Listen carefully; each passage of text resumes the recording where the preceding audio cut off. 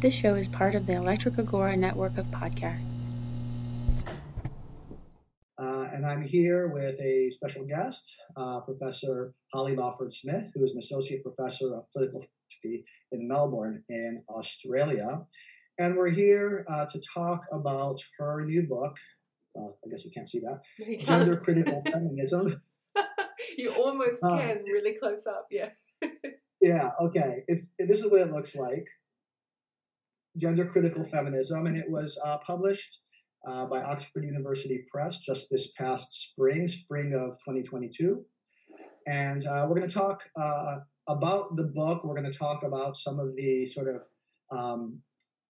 background sort of social, political, and professional context in which the book was published. And so I thought we'd start, if Holly doesn't mind, by hearing a little bit from her about how she became interested in the topics that she discusses in the book. Looking at your background, you have been publishing for years on topics in political philosophy. You've been thinking about climate change and collective action and collective responsibility.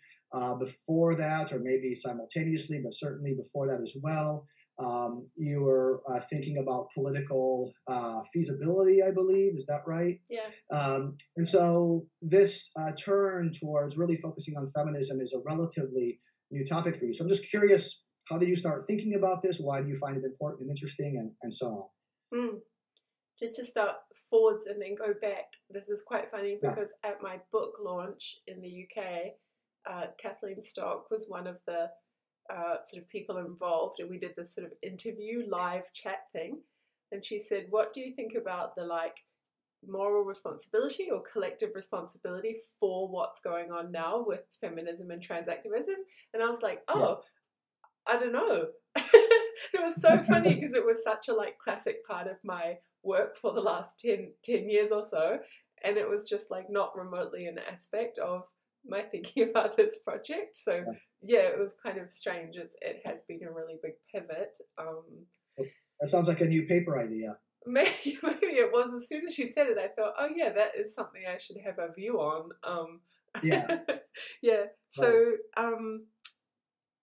I don't know. I mean, I tend to have this typical origin story which involves Kathleen's Medium essay, but I was thinking about it the other day, and it actually started earlier than that. When I first got to the University of Melbourne, it was in the first few months of getting here, so that's early 2017, Cordelia Fine was giving a public lecture. And of course, she, I think, was at the time publicizing Testosterone Rex, which must have come out sort of recently around that time. And it was my first experience with a trans activist. There was a trans activist in the audience. I didn't know the type at the time. I didn't know the behavior. But there was this person who just went off in the question time about the fact that she had talked about the two sexes and testosterone's role in the male sex. And this person seemed so furious that she had called one of the systems male and one of the systems female. And it was fascinating to me how social norm violating this person in the audience was. They were just so aggressive and unreasonable. So I just found it all quirky. I didn't know that's a movement. And I remember talking to Cordelia about it afterwards, what the hell? That was so strange.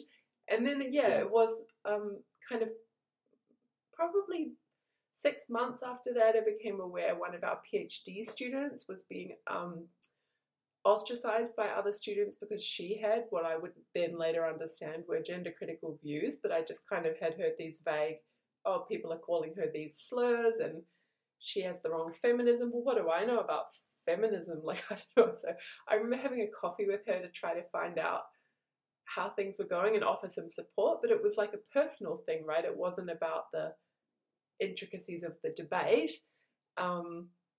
And then it was sometime later in 2018 when Kathleen wrote her essay for Medium that kicked off all of the pushback against her, asking about the Gender Recognition Act consultation in the UK. And then that's when I really got brought in, because I was like, this is how they're treating her is just outrageous. And that's what sucked me into like curiosity to learn more, fury about how philosophers were reacting to that, and then just kind of getting down the rabbit hole and becoming curious enough to start working on it. Okay, so you became sort of interested in the substance of the debate via what was going on professionally, Yeah. And what you were witnessing, and how other philosophers, namely Kathleen Stock, were being treated by other philosophers and by people in general. Right. Yeah. Yeah, so on sort of very, very closely related to that, before we get into the book, I want to talk a little bit more about these sorts of this sort of background, this environment. You have faced quite a bit of, well, it goes stronger than criticism, because you've faced more non-intellectual criticism than criticism. So, with respect to this, your new book that's just out in the spring, there was an open letter. I'm not sure whether it really qualifies for an open letter. The signatories were never made public. Yeah. They were made public? No, they were never made public. They were never made public, which I found a bit curious. Yeah. Usually open letters, you've got public signatories. So, but in any case, there was this letter, and it wasn't written by a philosopher. I think it was written by a professor of English or something like that. And the point of the letter was to express this sort of grave concern to Oxford University Press that they were publishing. And there were a number of sort of objections. One was that, you're just generally a bigot and a transphobe, and it's unfortunate that OUP would be soiling themselves, this kind of talk. And then there was this sort of proto-substantive objection about what gender-critical feminism is. It's not a field. I don't think anybody ever claims it's a field. It's a substantive position, right? Mm-hmm. So that letter got some traction, at least online. Presumably there were people signing it. Presumably some philosophers were signing it. But Oxford responded by saying, then there were worries, did the right people review it? Did you say, here are some of our friends that you should have sent it to? Right. Here's some examples of the sorts of people that you should have sent it to review. And how could this possibly have been published by a reputable press? That was the kind of general tenor of one of the worries. Yeah. OUP responded by saying, of course, we have mechanisms in place to ensure that the review process is robust and so on. But how, sort of an odd letter. There were no substantive objections to the book because nobody had read it yet. Right. But there were these pointing at well, these people have said that she's transphobic, right? And those people, if you look at what they say, it's that somebody else has said they're transphobic. And so it's so long as somebody has the chutzpah to throw the first stone, then everybody else just points.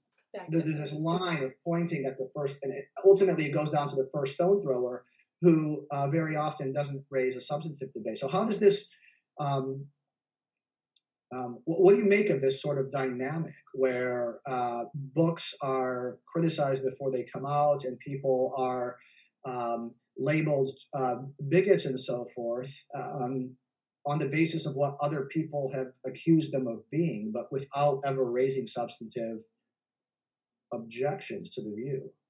It's something you think with.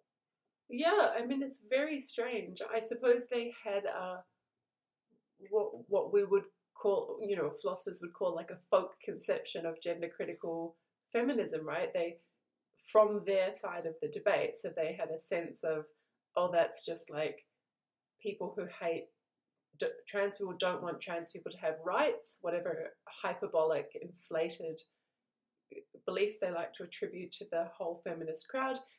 Okay, now there's a book that has the name of that movement that I hate and don't really understand and have never been able to articulate its claims.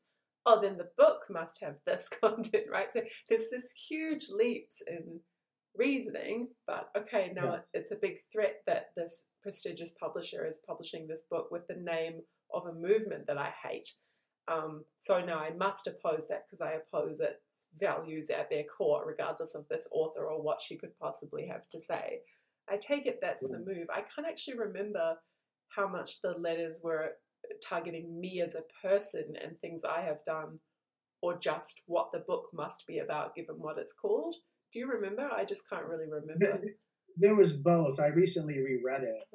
There were pointing at the fact that your university had released some statement about your work, I believe, and so that was an indication that there must be, it's a kind of where there's smoke, there's fire, kind of approach. So there were definitely accusations against you being transphobic and having said things and done things that seem to express a hostility and bigotry towards trans people, that you want to, that you're questioning their right to exist, and this sort of eliminationist language. Always that phrase, always that exist. Oh, yeah, it's so annoying.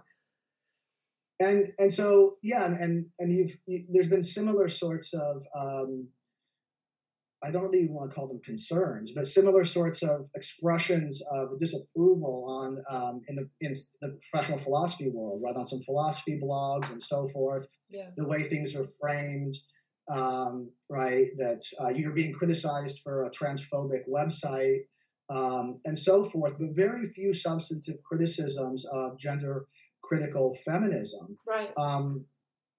And so, have you seen? You clearly, you're engaged in this much more deeply than I am. Have you gotten via email, via other sort of venues, people raising substantive critiques of your position, or is it by and large these sorts of hand wavy accusations of wanting to eliminate people and so forth? The latter. Never has anyone got in touch with a substantive disagreement. The entire approach from that side, whether it's academics or activists, is like hostile ignoring, #no debating, never inviting you anywhere to anything. So the feeling for the last 4 years or so has just been of being kind of blacklisted.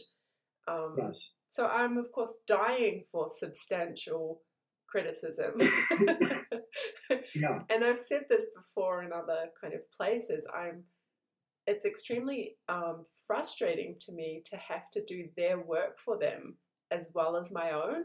Normally in philosophy, right, you have your interlocutors, and all you have to do is kind of show up to the workshop or to the departmental seminar where you know at least one of your opponents is going to be, and they do their own work.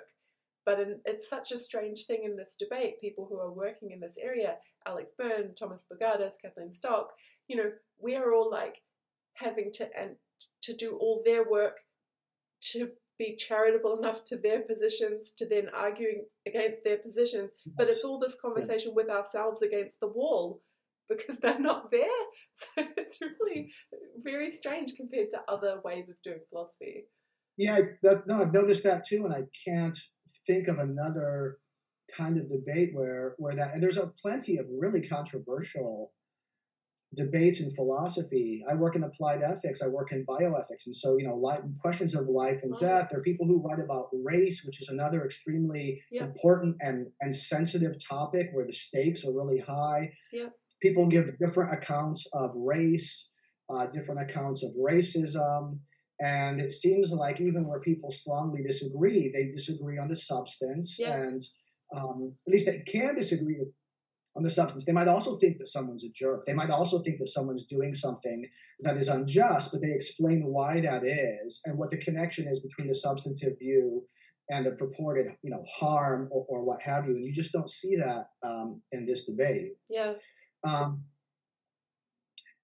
So before we get the book, I just wanted to talk about one other thing that I find sort of fascinating about this debate, much of which seems to occur at the level of sort of public relations rather than, philosophical substance.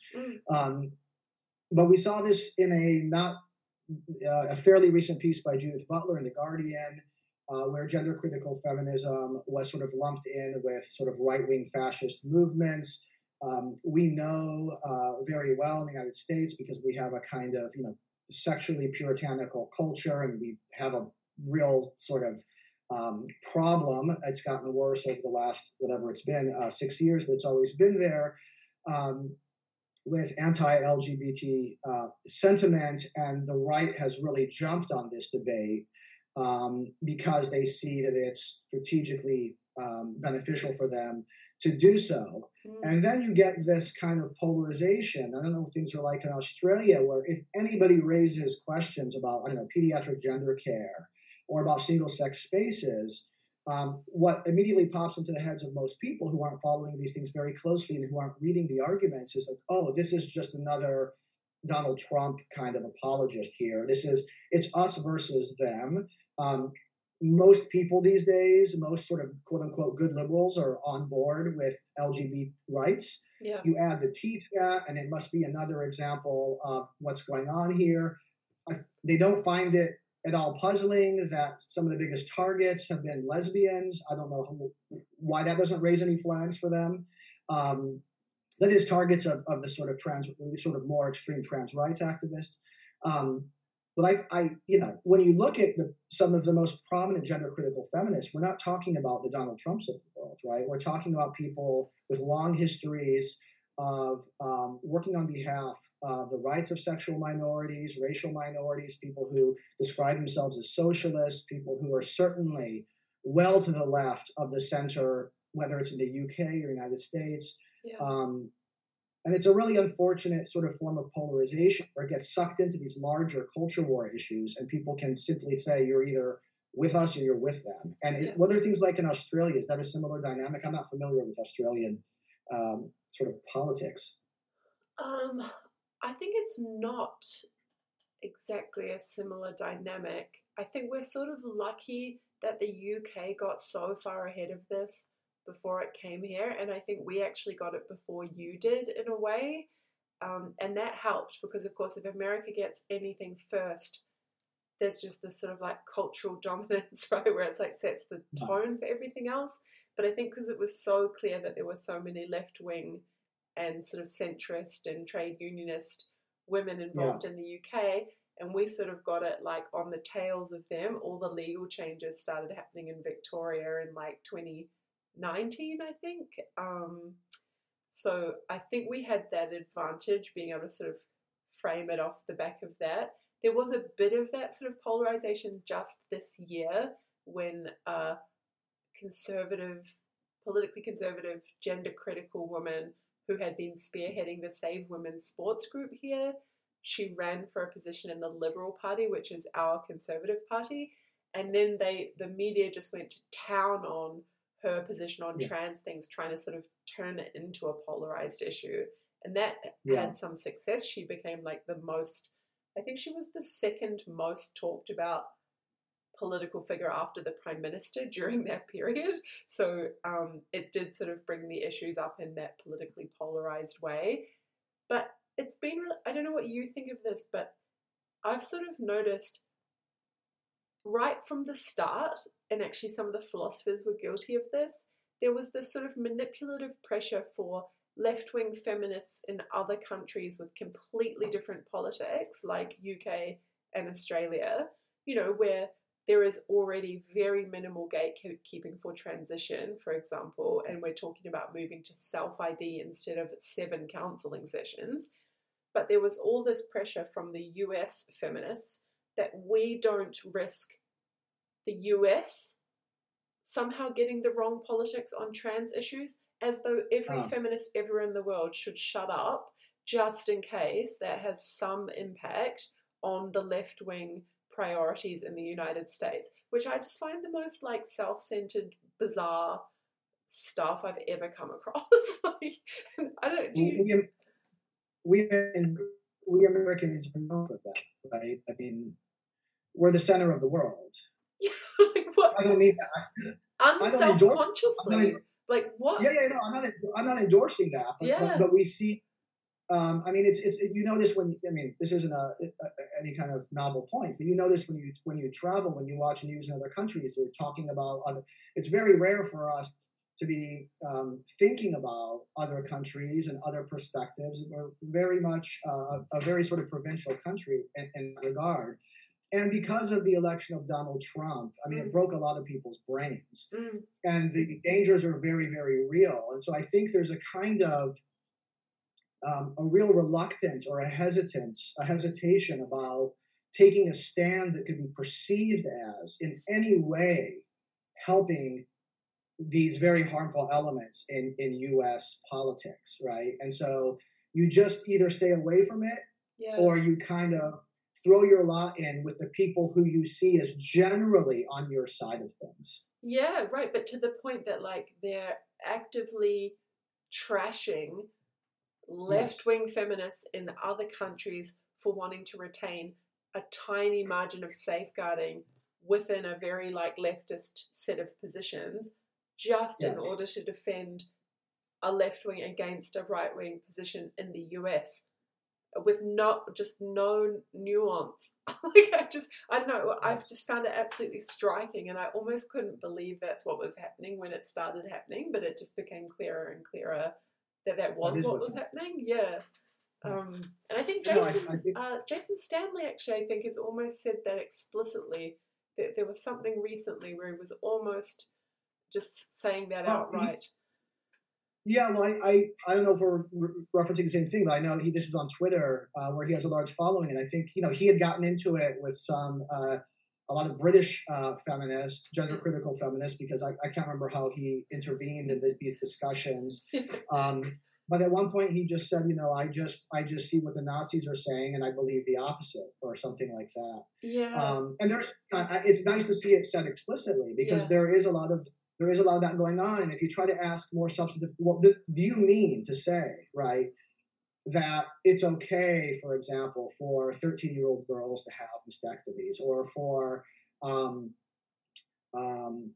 do you think it's right that trans women are women in every possible sense of the term, every plausible sense of the term, and for all political purposes? You'll never get a response. I mean, you get, and I've tried this. Once you ask sort of the substantive questions, you generally get people not willing to respond, because they sense the tension between, on the one hand, saying something they worry rightly will come off as being absurd, but on the other hand, saying something that will alienate that sort of their what they perceive to be their broad political coalition. Right. And so it stays on the level of the us versus them. And it's very difficult to have a substantive, a discussion on the actual arguments, the sort of first order debate, which is the most important debate, at least if you're approaching this as a philosopher, or even as a political activist. Do you think that they are mainly scared about being kind of piled on or cancelled within the tribe, or do you think that they're kind of virtue signaling and sort of doing it themselves, like they want to do everything they can to show that they're left wing and that this is their people and they hate that position? Like, is it fear, or is it virtue? Well, I think part of it, and I'm not talking about Jason Stanley here. No, just anyone who does that. Yeah, in general, I think part of it is ignorance of the substantive debates. I mean, not everybody finds this stuff super interesting. Not everybody follows it closely. Not everybody cares, and that's fine. It's a complex world. Not everybody has to care about sex and gender, right? Yeah. So there are kind of useful heuristics. It is a useful heuristic, and if Donald Trump says some things, particularly noble thing, then it's you have some reason to think maybe it's not, right? And so I think there's some of that going on, which is just kind of what we all do. We defer our judgment to people we trust, and so there's a lot of that going on. Yeah, okay. But for the people who actually do know something, is a fear about saying something or doing something that would lead them to be alienated from the people who they feel to be supporting, something like that. Yeah, okay. The feelings of people who they think it's very important to protect, right?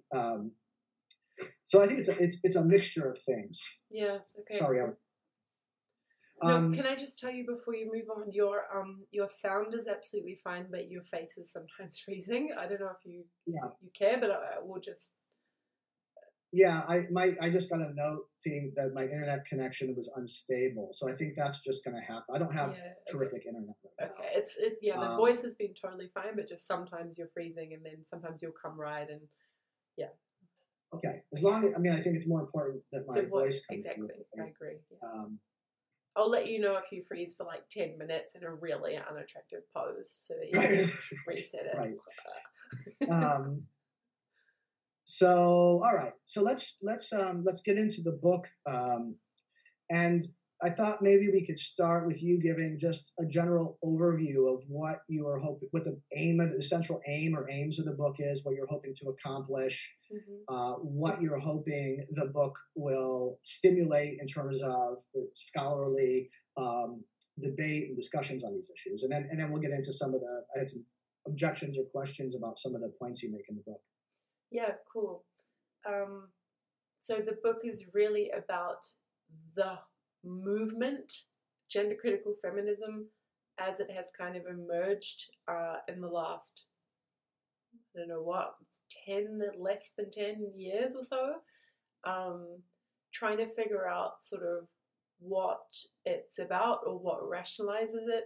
One of my big concerns was to actually try to show / argue that it's strongly continuous with radical feminism, the kind of second wave feminist theory and movement, and to try to sort of draw strong lines between the two. And part of that is like, because I just think it's true, but part of it is also sort of like hoping to make it true. So sort of both of those things at once, because I think there's some people that are gender critical or think of themselves that way. They came into it via opposition to some of gender identity ideology. They're really motivated by thinking this is kind of wrong to women, but they haven't fully conceptualized themselves yet as feminists in this broader way, right? So they maybe still think they're just opposing this specific ideology, but they haven't tracked through, but why do I care so much about that? Like, why is sex important? And what is this class group of female people? What are their interests, and how is their history led them to this point where we need a kind of politics? So I'm sort of trying to do that work. I guess I'm mainly speaking to the movement, kind of trying to give it a self-conception and a way to organize and think about its priorities and its constituency. And maybe I'm a bit speaking to people that are curious and have kind of heard about that movement and wonder what it is and if it's a fascist. And then I'm also sort of just being a philosopher, right? Which is like, is there some consistent story to tell about a kind of sex-based feminist movement?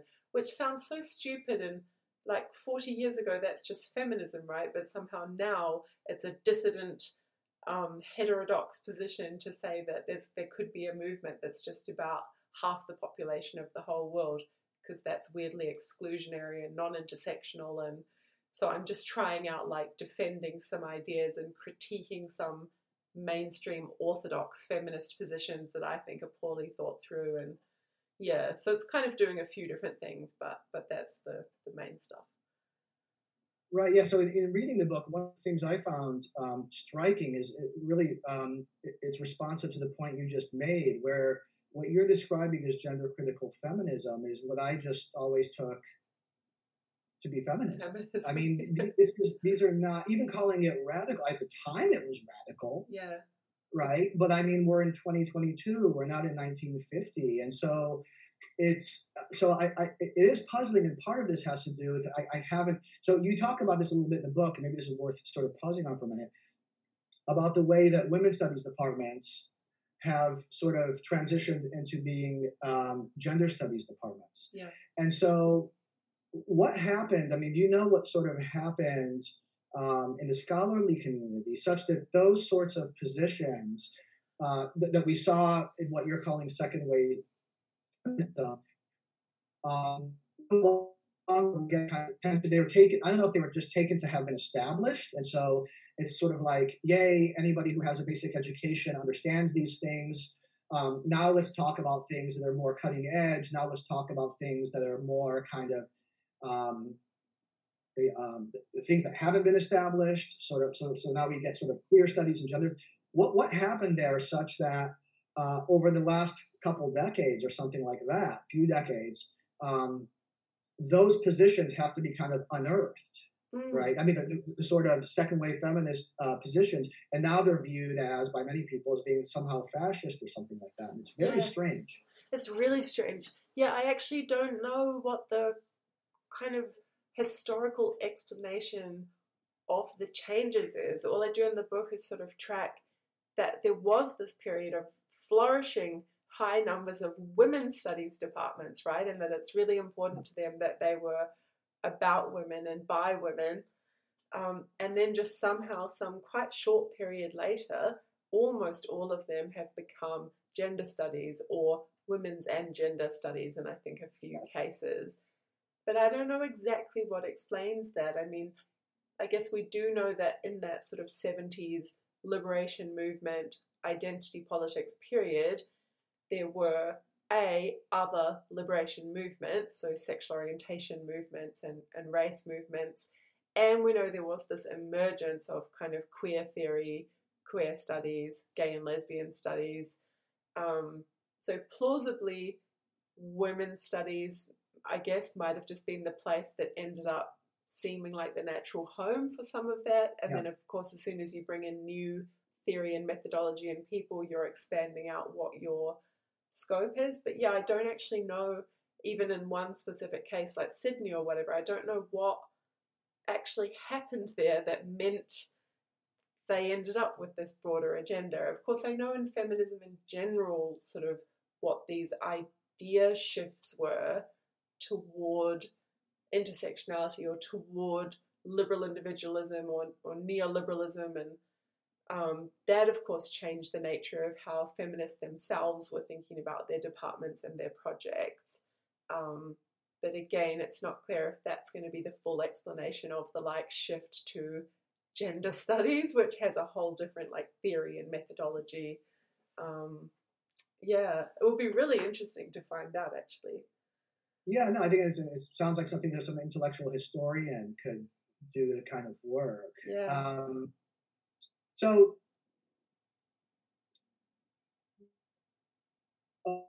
say what gender critical feminism is. Uh,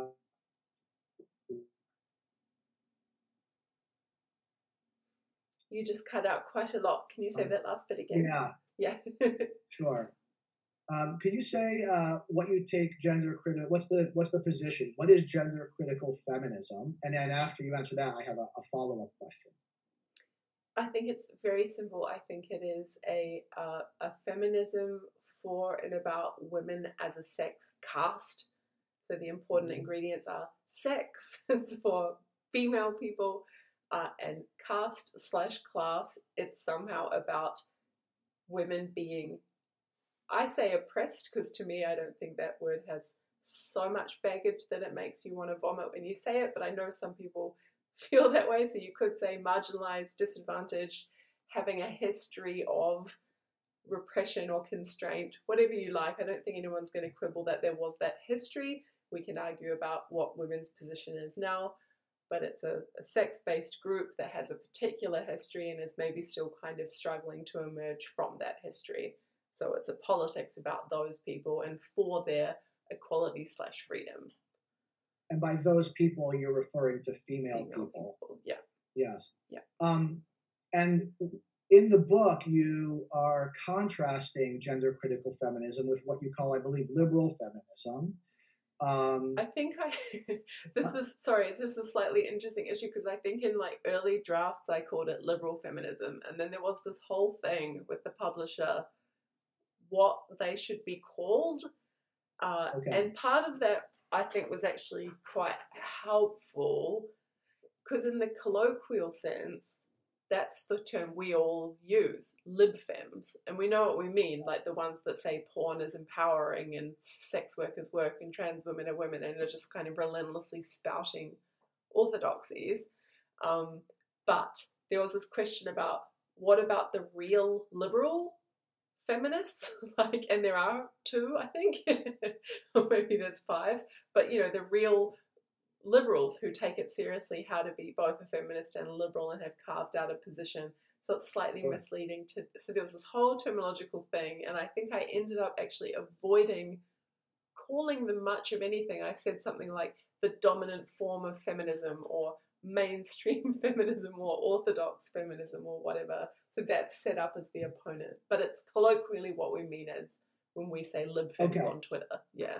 Sorry, that was a lengthy aside. No, that's helpful. I just think there might be some places where you use that term, so that's why I used it. But whatever we want to call it, it's the alternative to gender critical feminism. So maybe say just a bit about what you take that alternative to be, how it differs from gender critical feminism. Yeah. Oh, yeah, in lots of ways. So I think it's very committed to this sort of liberal individualism that's become very centered on ideas about choice and autonomy within the framework that we currently have. So it's very much about like whatever a woman chooses is a feminist choice, and we don't criticize her for choosing things that we might want to say are patriarchy enforcing, like getting cosmetic surgery or wearing a lot of makeup or dating a certain kind of men or whatever else, right? If she chooses sex work, that's her empowered choice.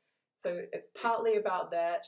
It's partly just about this kind of commitment to a set of orthodoxies, which I don't actually think are unified by any theory, really. It's just like there's this set of mantras that that group of feminists tend to be committed to.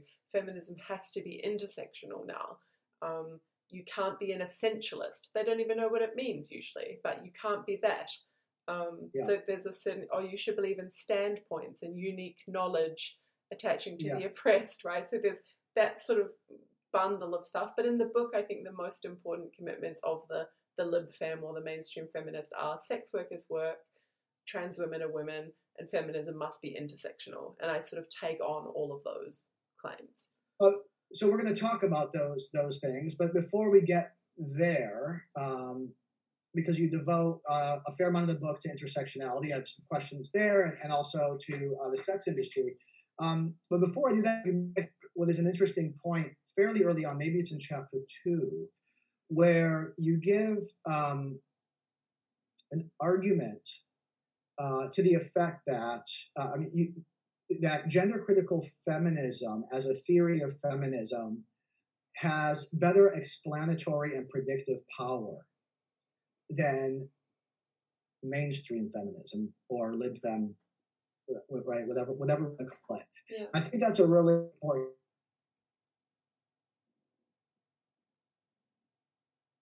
You cut out again.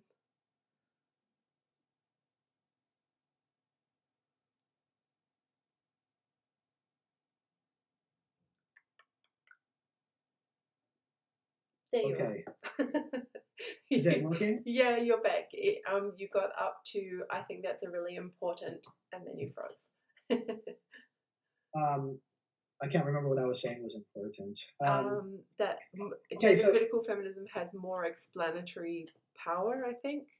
Yes. So the gender critical feminism has more explanatory and predictive power than this alternative, and that's something when you're just sort of deciding among theories of something, right? One of the things you want is explanatory and predictive power, and so I think that's an important point. And I was hoping you might elaborate a little bit there about the kind of phenomena that you think gender critical feminism better explains, and what sorts of behavior or social patterns it better predicts. Mm-hmm.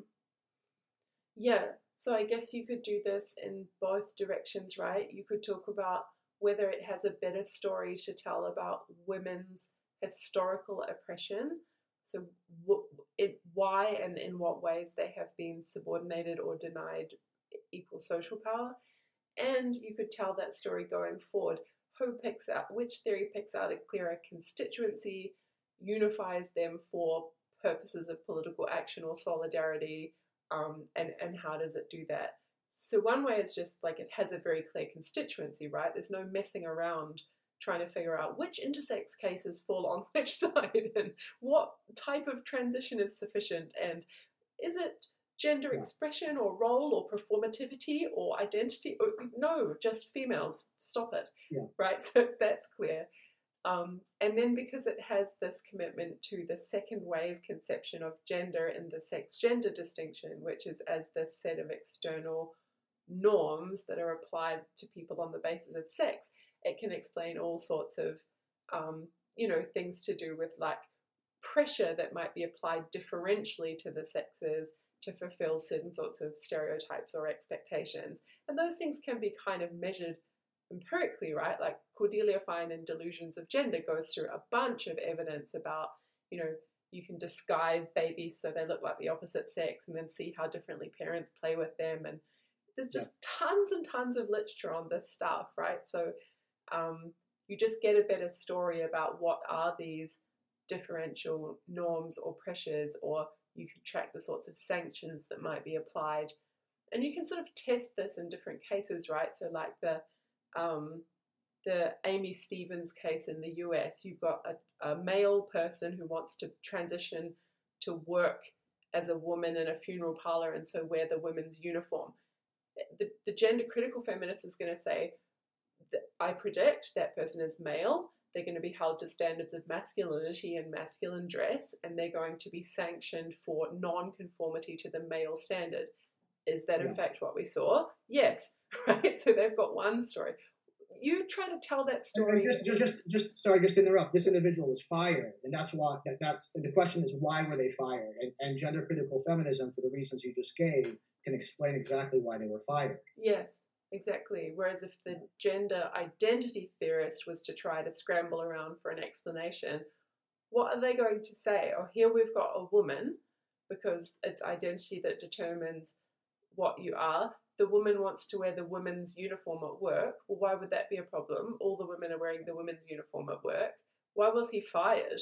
Right? So there's just certain situations like that where actually, the gender critical feminist has a straightforward story to tell about what gender is and what sex is and how they work together. And the gender identity theorist, not just in that case, but for the entire thousands of years of women's subordination, what's their story, right? Oh, my identity, oh, all of those women just didn't identify as men. Is that why they were repressed? So, so that's kind of what I meant.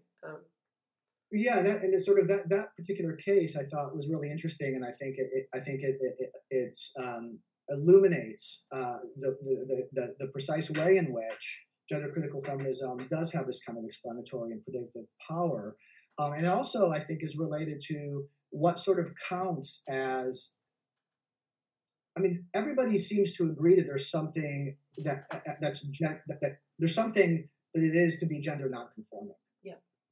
And without a kind of foundation of sex, it doesn't really make any sense. So you get people saying things like, "Oh, it's trans people are really the sort of gender benders and all that." And you're and it seems to me you're exactly right. Like if gender identity is what determines this person's gender, then why should we think that it's nonconforming or gender bending or radical? For this individual who identifies as a woman to dress in the way that women are traditionally expected to dress. They're just being women. Totally. And it's like the most conservative thing that you could hope that a woman would do is wear a dress or whatever it is that she's expected to do in that time, in that place, in that culture. So where is the gender bending happening? Where is the sort of radical questioning of gender going on that these people are claiming to be doing, right? It becomes, incoherence is a strong word, but it doesn't make any sense.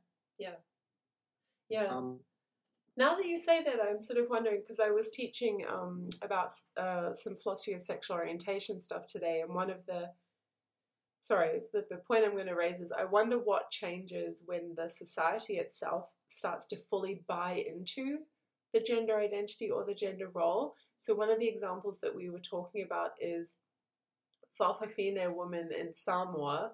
So they are fully acknowledged to be male, but living as women, right? So there's not this conflation between sex and gender role, but they get away with having gay relationships. That was one of the questions in the class, like, is that gay, right? Because on some of the theories of homosexuality, it was attractions between sex gender roles. So they were trying to sort of fudge so that you could say that's a heterosexual relationship when it's between a male and a Fa'afafine woman. So I'm sort of wondering now with the explanatory stuff, if the whole society thinks the man living as a woman is a woman and doesn't consider that gay, right, then they're not going to be stigmatizing him for sexually non-conforming behavior relative to male standards. So there is this question. I mean, I guess that was always the case, right?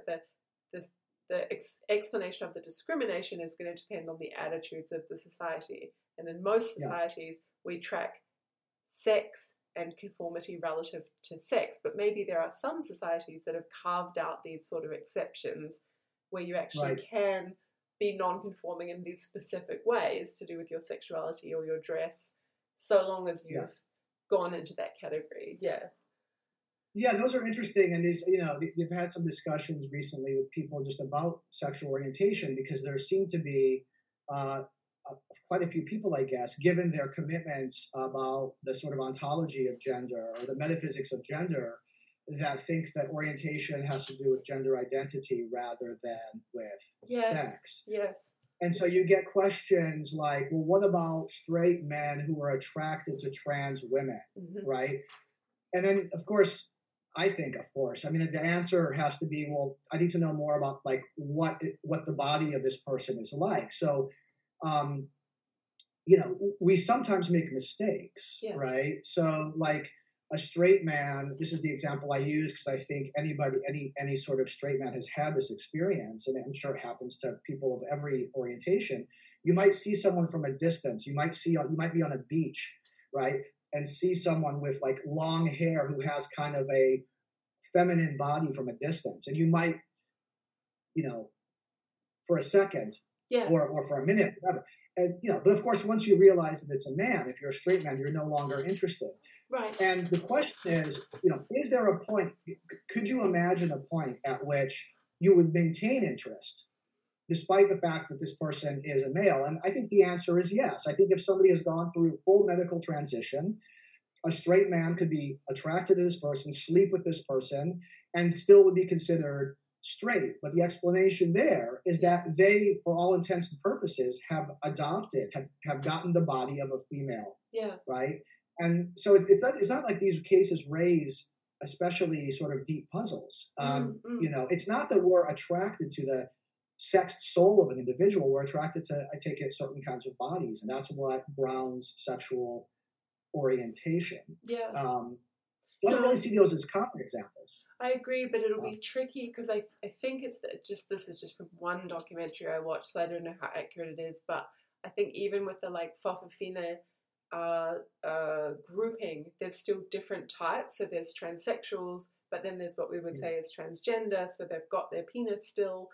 And so you've got all the different like degrees of transition, and so I guess you still are going to have the harder cases where it's like two male bodies having sex in the way that males would have sex, but somehow it's not stigmatized as gender non-conforming in the way that it would be between two men, and there is homophobia, but somehow compatible with this one way of doing it. So that's interesting. I think. No, that is interesting, and there's a question of sort of what's stigmatized and why. Yeah. And then there's the question of are they having gay sex? Yes. Not. And I think that you could say, well, clearly this is sex between two males. Yeah. I mean, here's another question. In their history, are they generally only attracted to other people who have this kind of body? Or is this an exception for them, right? So you need to know, that's why you sort of need to know more about their dispositions and their behavior historically. Yeah. But those are two different questions, I take it, right? Like what's stigmatized and why? Yes. So you can imagine this doesn't stigmatize that, right? And yet still believe that it is a gay relationship. Yeah. Well, I was sort of thinking about it in relation to the Amy Stevens type case. Like there we know we have these norms of masculinity about what a male person should wear, and it's certainly not a skirt suit.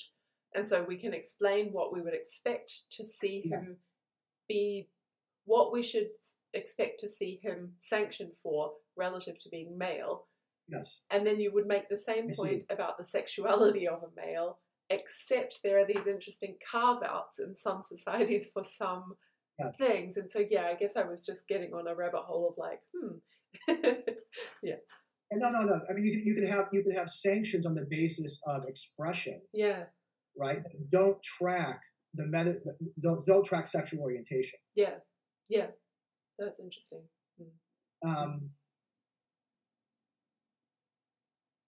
Okay, so here's well, I'm going to phrase this in the form of a criticism because this is something that you've been criticized for. It's something that Kathleen Stock has been criticized for. Yeah. It's something that was mentioned in the so-called open letter, which wasn't really open to the University Press, which is that you don't engage sufficiently with literature. And so by the literature, so you do in your book discuss the work of trans-inclusive feminists. You discuss the work of Dembroff. You discuss the work of Sally Haslinger. You discuss the work of Jenkins. You don't, though. I take it there's some other area of scholarship that these people are referring to. Maybe it's the scholarship that's emerging or has been done in gender studies departments or queer studies. And, there's this kind of objection that you're not doing your scholarly work because you're not engaging with that literature. What do you say there? Because, it's not just a matter of people wanting to be cited. They might truly believe that there are views that have been defended in these domains, right? That you're being sort of that you're failing to engage with, and therefore your arguments are not doing what they need to do to sufficiently establish your position. Yeah. So my first defense, I guess, is just I'm a philosopher and I'm reading primarily philosophy. I think, is this something to the thought that you, depending what your subject is, you would kind of read more widely there? I think so. I mean, I'm currently working on sexual orientation and gender identity, and I'm reading shit tons of empirical literature because some of my questions are empirical, right, or they matter for the philosophy. So I certainly think you need to do that. Do I think I need to trudge through first personal biographies telling me that those men are women and why? I have trudged through quite a few, but I can't say that I've come away suddenly convinced at any point that that's true. Maybe there's some literature, hosted in gender studies, or I guess that's where it would be, right, or sociology or criminology or something about trans perspectives that's not first personal but has some argument where it's just an astonishingly good argument that yet hasn't made it through into the philosophical literature, and that would really change my mind. Maybe. I'd love to know what the reference is so I can save some time. But yeah, I can't say I'm super moved by this criticism. So that's one of the things that is a bit puzzling about, again, this sort of professional approach to these topics. So if you just go to the Stanford Encyclopedia of Philosophy and read about feminist approaches to sex and gender, it seems it's just acknowledged. It's acknowledged even by those writers who are arguing for trans-inclusive accounts of what it is to be a woman, that the common sense, everyday usage of woman and man, the words woman and man refer to adult human females or adult human males. And then their project is this sort of ameliorative project, right, where they're saying, well, look, we have these political aims, and so we want to construct this account of woman that is inclusive of trans women, and right.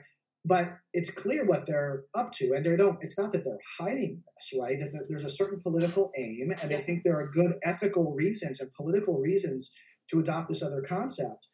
And yet the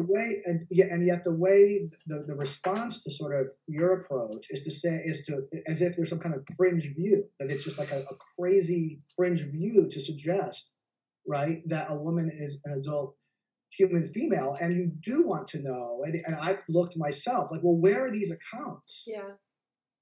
And you ask people and you get things like, do your own research, or I'm not going to do your emotional labor for you. But like, where are the? I'm aware. Like, I'm aware of the Jenkins. I mean, if you discuss Jenkins, I'm aware of the Haslinger, and we can have philosophical discussion about whether those work, or whether ameliorative approaches are philosophically wise or prudent to begin with. Right? There's those really important, interesting questions. But the notion that there are these like competing, well spelled out views of gender that we're somehow missing, I find that. Yeah. No, I'm recalling an anecdote, and I don't want to like tell who the people were because I can't remember exactly the substance, but there was an AAP, so the Australasian Association of Philosophy conference in New Zealand, where one of the establishment feminists apparently made this move in the question time of, I think, a keynote. So did this like, oh, the literature, da da da da da, and the I don't know if he was being a dick or trying to be woke, but the keynote, as far as I've been told the story, said like basically carved out time so that she should tell what the literature is, and so she tried to hand wave, oh, like I'm not going to take up the whole question time telling all the sources or whatever, but you know, you should have read them. And then he says, oh no, I think we can actually skip because this is very important. Like really put her on the spot, and she just wouldn't. And apparently it was just sort of mortifying for everyone involved, because usually these people can get away with doing that move, right? Oh, the literature over there that I refuse to tell you what it is, but it definitely is there, and it definitely establishes this point, right? And it sort of, I think, revealed the lie of it, right? That it's bluster. So I can't remember what it was one of the orthodox feminist topics, but I can't remember exactly what the topic was. I just know who the people were. But yeah, I think it's a common move. I don't know why, if there was some brilliant stuff, they wouldn't want to share it. So that seems a bit suspicious. No, that's right. And in fact, it goes even deeper than that. If you read, if you read Dembroff, when you read Dembroff on gender, I haven't read everything they've written, right? But I've read some. If you read Talia Betcher, is that how you say Talia Betcher? Okay. When you read Sophie Gray Chappelle, you see that thoughtful, intellectually responsible academics themselves, trans writers, aren't committed to this sort of like, aren't necessarily committed to what it is to be trans as some kind of inner state or inner belief. Yeah. Right? You have in this interview that Sophie Gray Chappelle gave, she says, look, for me, being a trans woman is about having a very strong and abiding desire to have the body of a female. Mm-hmm. That's a perfectly sensible thing to say, right? I'm a male. Yep. I want the body of a female. Yeah, I have this desire. Yep. I have this desire, and we know what desires are. We can talk about the desire, and then we talk about how we can understand an identity in terms of an abiding desire, right? Or something like that. Yeah. So you get this sort of mainstream view of gender being a matter of identity that isn't even really, it isn't even, and if you question it, you're a transphobe. But when you read what trans writers are saying themselves, it's not, they're not even to that view. Yeah. Well, I wonder if some of them do in some discipline or other, like maybe the queer studies ones do, the ones we're not reading. Okay, but why aren't philosophers, why aren't they listening to other philosophers who are trans and who are telling, right, who are complicating this issue? Right, or why aren't the philosophers, usually if there was some prominent non-philosopher saying credible things somewhere that someone cared about, right, one of the philosophers would bring them in as their buddy and be making their views better known, and that's not happening. That's right. So that's not happening either. Yeah. Very bizarre. Yeah. Okay, so I wanted to ask you, because one of the, I think probably, well, to my mind, one of the most sort of provocative things that you do in the book is you call into question feminism's commitment to intersectionality. Yeah. And intersectionality is, a very sort of important theme, concept, and so on. For anybody these days thinking about writing about sort of social justice issues. And so could you say a bit about your views on intersectionality? And then I want to ask you it's more specifically about a case that you discuss in the chapter of intersectionality that I think you attribute to Crenshaw, if I'm not mistaken, about a group of black women who were fired. And they couldn't argue that they were fired because they were women, because the white women weren't fired, and they couldn't argue that they were fired because they were black, because the black men weren't fired. Yeah. And so it's a case where it's, right. Anyway, so say a bit about intersectionality, and we can talk about that case. And I have a different kind of case that I wanted to push you on a little bit too. Yeah, sure. So I would say every type of feminism today, I think that's true, thinks it should be intersectional. So it's become sort of cross-cutting rather than like, well, you're a liberal or a radical. It's sort of like, no, we're all intersectional. And the thought there being maybe, so sorry, it's complicated, but maybe one early thought was kind of about multiple systems of oppression and the way in which, or whether they kind of interlock. So whether kind of class comes along with sex oppression and the extent to which they could be disentangled. That's a simpler idea. Then Crenshaw comes along and sort of turns it into intersecting in a way where the parts, this the whole might be more than the sum of its parts. So you kind of get this idea that like when race oppression intersects with sex oppression, it's not just the sum of both. You get this kind of novel, extra bad stuff going on. And then somehow that's kind of the academic chronology, and the sort of political one from the 70s activists kind of pushing identity politics in these combined ways.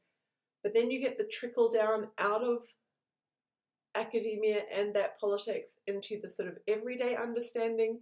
And the everyday understanding is just maybe something like you have to take into account all aspects of persons, because persons are like complex bundles of privileged and unprivileged characteristics, and together you get a kind of winner and a loser hierarchy, and that determines who gets deferred to and who counts as privileged and therefore ignorable, and who deserves the bulk of the resources and attentions, and it sort of creates a pecking order.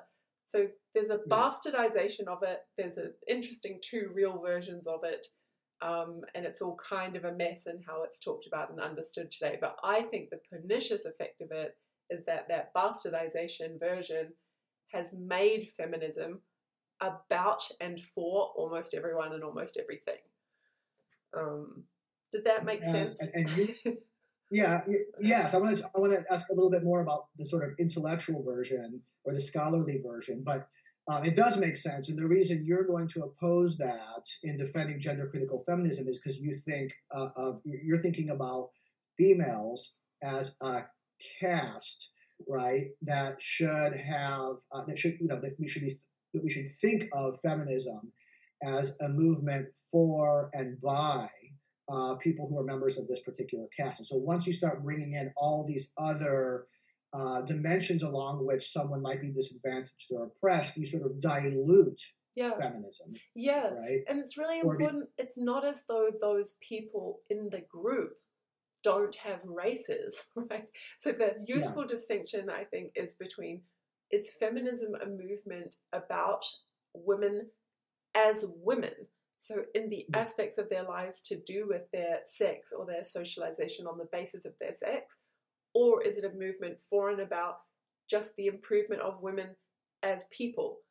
And then you might think, okay, if it was people, it would be sort of like doing national government, right? Like, of course, the government of Australia is for Australians as people in all of their welfare needs, right? So, of course, it's interested in their health and their poverty and so on.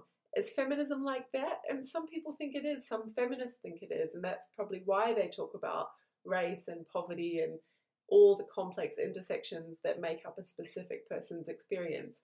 But I think it's at least open to us to also talk about this movement that is really about femaleness and the social construction of femininity imposed onto femaleness and what the stereotypes of women and women's sexuality are.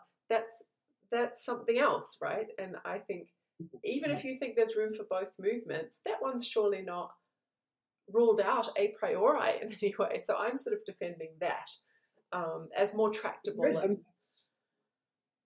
I'm understanding one of the things we might worry about losing.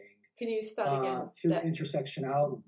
Sure. Sorry, just that sentence. One of the things you might worry about losing by adopting this sort of like robust intersectional approach is the sort of history of racism, the history of classism, the history of ableism, the mechanisms by which those work, the history of sexism, the mechanism by which those work differ. So, I mean, one of the things you notice among people who are really committed to this intersectional view is that you end up kind of committed to the view that there's just this kind of one bad thing that's like oppression, or it's just like injustice. And it's like, well, there's no, like, what is this platonic form of injustice that does all this bad stuff to people along these axes? Right. But there's no kind of explanation. There's no explanatory force that, well, why is it, how exactly, right, does racism keep people down, right? And are the people who are interested in preserving that the same people? Yep. Is the history the same history? Are the mechanisms the same mechanisms by which women understood as a female caste they're kept down? And the answer is that, well, maybe, there's overlap, but it's not the same thing, and we lose an analytical power. Totally. When we just say there's just this bad thing called oppression. Mash it all together. I know, and I think part of the diagnosis of that is just that people are conflating the first personal experience of being oppressed when you have multiple disadvantaged aspects to your identity with what the world is like that makes that the case. And so I think because Kate Phelan and I have this separate paper on intersectionality where we do a bit of disentangling of this stuff. So I'm sort of drawing on that a bit in the book, but we're doing it more over in this paper. But it's like, the phenomenology of oppression to, say, a Black woman, that might be totally like, for her, it just feels like one thing coming at her. And maybe she can sometimes tell, but she can sometimes not tell which which thing it is. Is it sexism or racism, or is it both? But we could accept that it feels like one thing, or that you don't always know which thing it is, without accepting that when the world delivers discrimination or differential treatment or oppression to you, that it is one blob, which is exactly what you're saying. I think we lose heaps of important explanatory stuff if we say that the oppression out there is just a kind of blob. But does this mean, and this is what I'm not sure about your view here, does this mean that we should not adopt or approach certain kinds of disadvantage intersectionally? Let me give you a kind of case. So there's this interesting report. I use this sometimes in my free will seminar when we're talking about kind of actual judgments and applied sort of judgments of moral responsibility. This was a report from the Center on Poverty and Inequality at Georgetown Law School. It's called "Girlhood Interrupted: The Erasure of Black Girls' Childhood." And so there's this really sort of depressing and important data on the adultification of Black children in the United States, right? So you look at sort of the judgments of police officers or just ordinary citizens, and people tend to judge the ages of kids differently based on their race. Mm-hmm. So what that means, right, is that they're held to their attributions of moral responsibility or criminal responsibility are going to differ. If you think a kid is 15 versus 9, right? Yep. One of the manifestations of this, with respect to girls in particular, Black girls in particular, is their judgments about how much they know about sex or how sexual they are. Right. Now, one complicating factor there is that Black girls, at least in the United States, also go through puberty earlier. Okay. Okay, so their bodies start developing earlier, so they might appear to be older than they are, right? Now, a further wrinkle here is that one of the sort of I'm not an expert in this area, but my understanding is that one of the explanations or plausible explanation for why Black girls go through puberty earlier on average than white girls is because of there's environmental factors, right? There's more chemical exposure and so forth in the environment as a result of socioeconomic status, right? Of poverty and things like that. So you get class, race, right? And sex, all coming together such that Black girls, right, are sexualized and viewed as being more sexually mature at an early age. Yeah. And that seems to me like a genuine case. Like if there's a kind of a way of, there's an analysis there that if you just think about it in terms of sex, you're going to miss something. If you think about it just in terms of class, you're going to miss something. And if you think about it just in terms of race, you're going to miss something. So I wonder what you think about, and at the end of the book, you have a feminist manifesto, and one of the things that you want, one of the worries that you have there, the hypersexualization of Black women. So this is kind of in that ballgame too. So how do you think about a case like that? And maybe those cases are somewhat unusual, or maybe we can say we can apply an intersectional lens when for such cases it doesn't follow that feminism per se has to be intersectional. Yeah, so I think what I end up saying in that chapter in the book is that there's going to be a lot of cases where the oppression is merely additive. And in those cases, there's no reason why we couldn't just have separate social justice movements taking care of each. The only cases that I think are candidates for feminism to take on, but it's not necessary or obvious that feminism should, maybe some movement should, maybe a new movement should, but the only candidates are these cases where you get more than the sum of its parts oppression in the Crenshaw way. So I think the question we would have to ask about your very nice example would be whether if you kind of solved poverty and you solved racism and then we resolved sexism, would that girl's situation be fully resolved, or would there still, is it like if you solved class and race?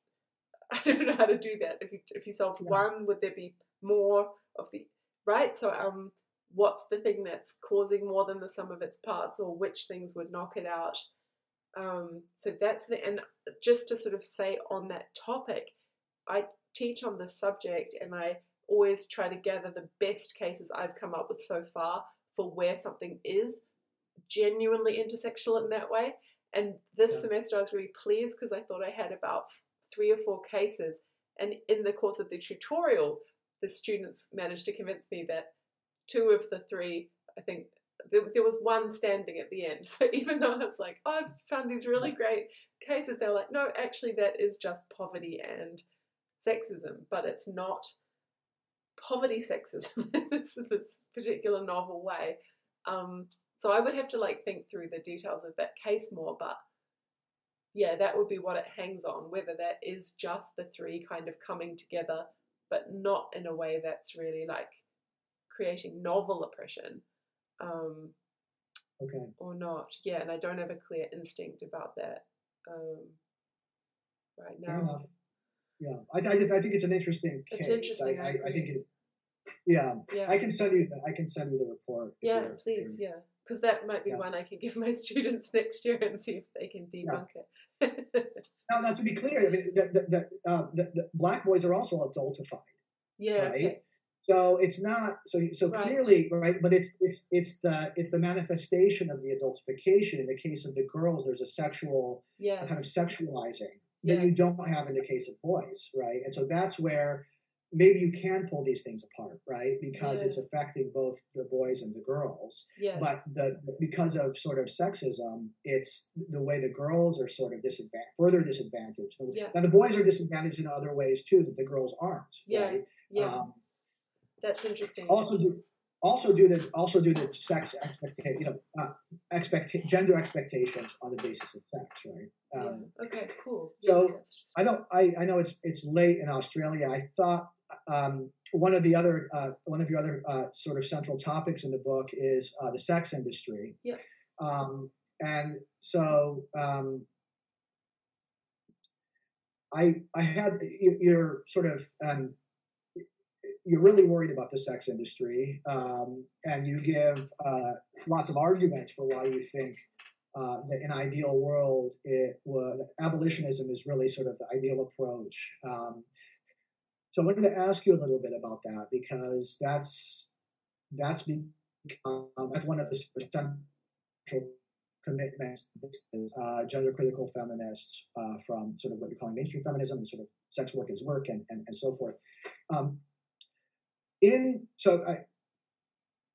Do you think, I'm trying to figure out what you think is, you explain why you think that prostitution is bad for women. And a lot of it has to do with, there's sort of like, it's bad in itself because there are certain things that are inalienable, perhaps, right? That you ought not to commodify your body. And that's a kind of objection to prostitution that doesn't hang on the sort of larger social background in which prostitution happens, right? So we know that, it's not rich women being trafficked, right?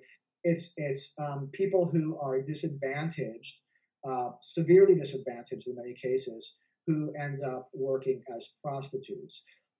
But supposing we could solve problems of sort of inequality, and supposing there weren't women who were working in the sex industry due to kind of economic desperation, do you still want to say that there's something objectionable about pornography or about prostitution, right?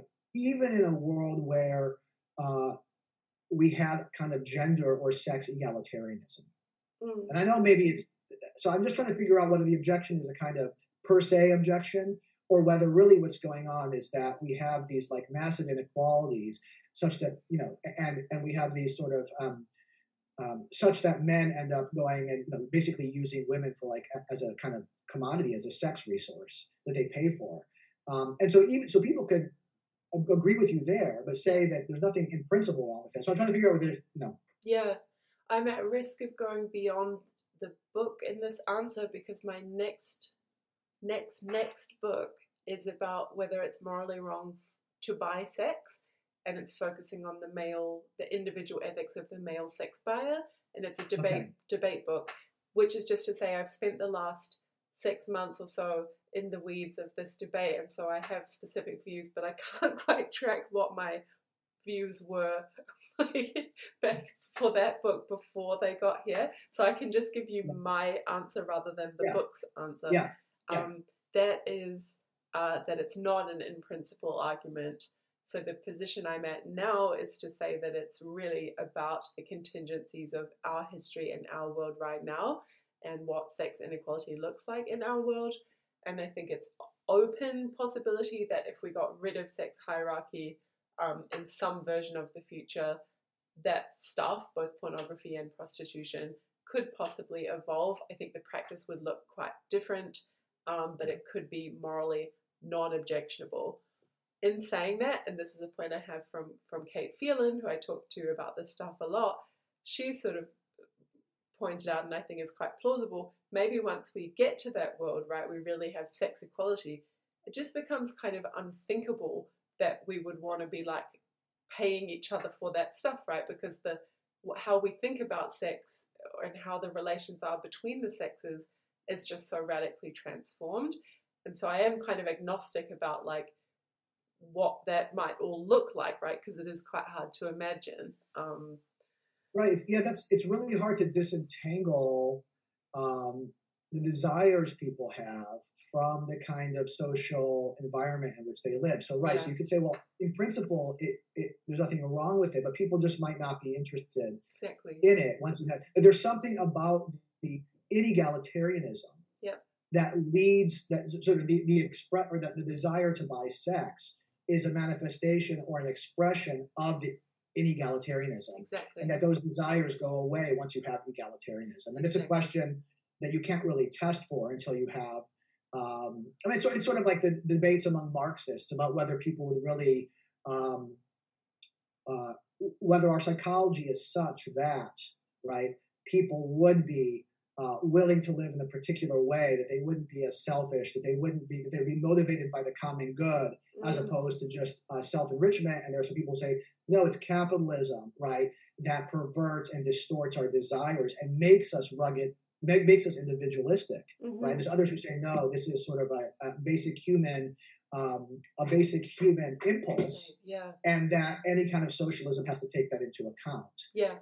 There's no real way to test for that, right? But it's certainly possible and quite interesting, right, to think that if you have egalitarianism, gender egalitarianism, or sex egalitarianism, the question wouldn't arise because it would just be seen as undesirable, or it wouldn't occur to people.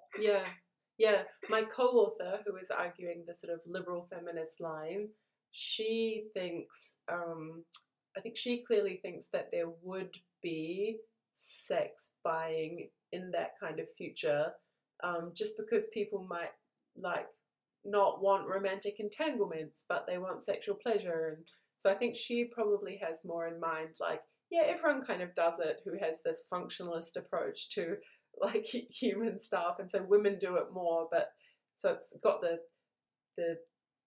stigma is the wrong word, but the hierarchy is taken out of it. But there just will be some people that prefer the ease and straightforwardness of a transaction that has structure, rather than the like messiness of a hookup and a uncertainty. And so I sort of see the pull of that as well. But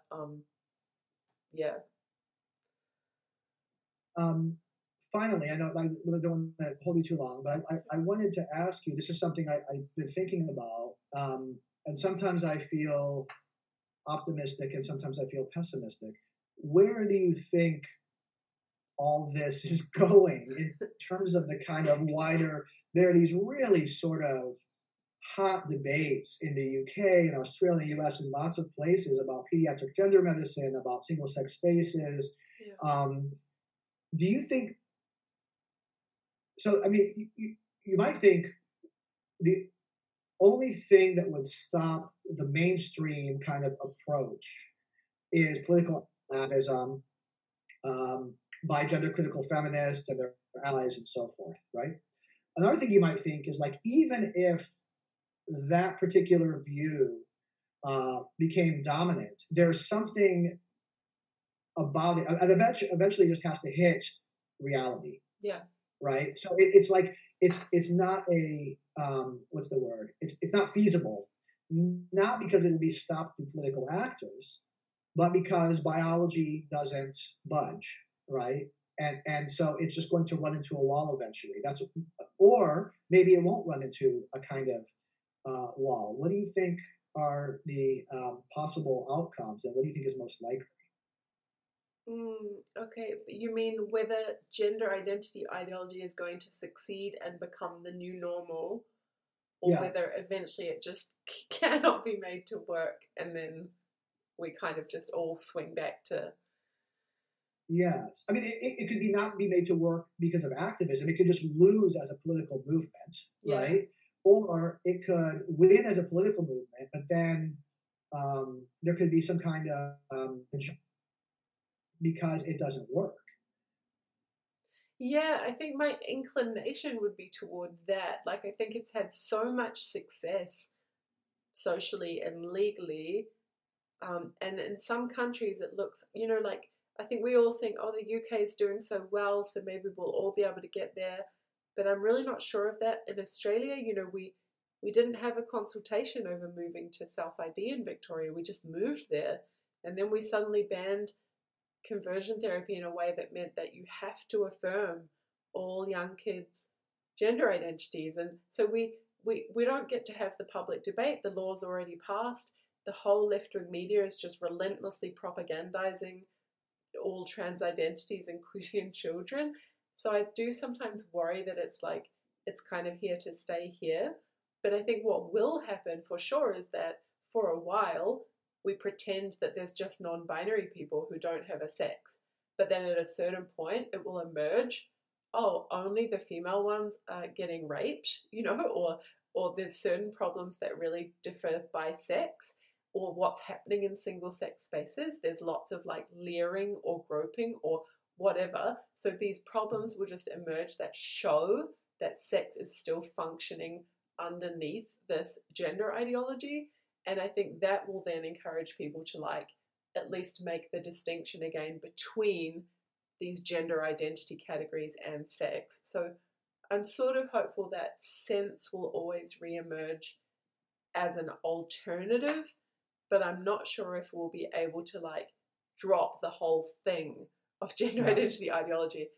And I think that's really quite a serious conceptual loss. We talked earlier about the explanatory power of like gender critical feminism, but just having this, even if you don't like the theory, just having the concept of gender as this external stuff that's done to people, we drop that now and we just think that all of my students seem to think that it's just a subjective thing that you decide about yourself and then like put through in your action. So they don't have the tool to think about how they have been treated since they were small babies, and what people expect of them on the basis of their sex. Like they don't have that anymore. That's a loss. So I think it's a loss, and it's just, I find it so strange, and I think there is a generational element, right? There's the younger people, and I know the term epistemic injustice gets thrown around a lot, but there seems to be something going on here where people lose the ability to describe accurately their own sort of experience and their own lot in life. Yes. Yep. So I mean, I think much of what's going on, a lot of it is purely a lot of it is linguistic, right? A lot of it is people using different words, but those words people will find out, don't change material reality. And that's where I think there's going to be this persistent kind of pushback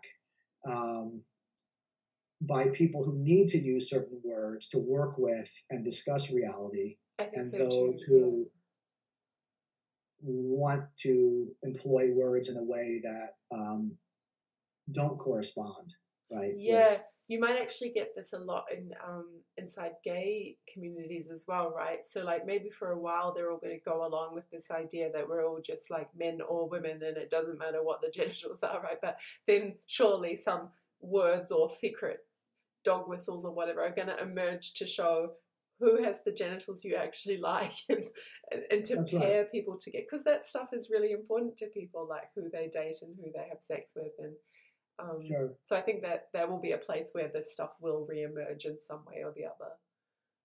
Yeah, so no, that's right. They'll just find new words to describe the same things, right? Okay, well, thank you very much. Do you have other things that you want to say? Anything else about the book? No, it's been really nice to talk to you. It's great to have a philosophical conversation about the book. Thanks very much. Yeah.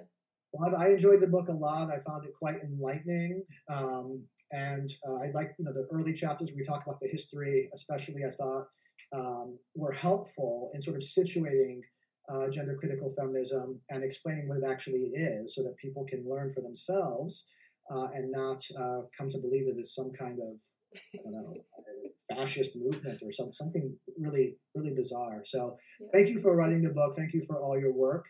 And let's call it a day. Cheers.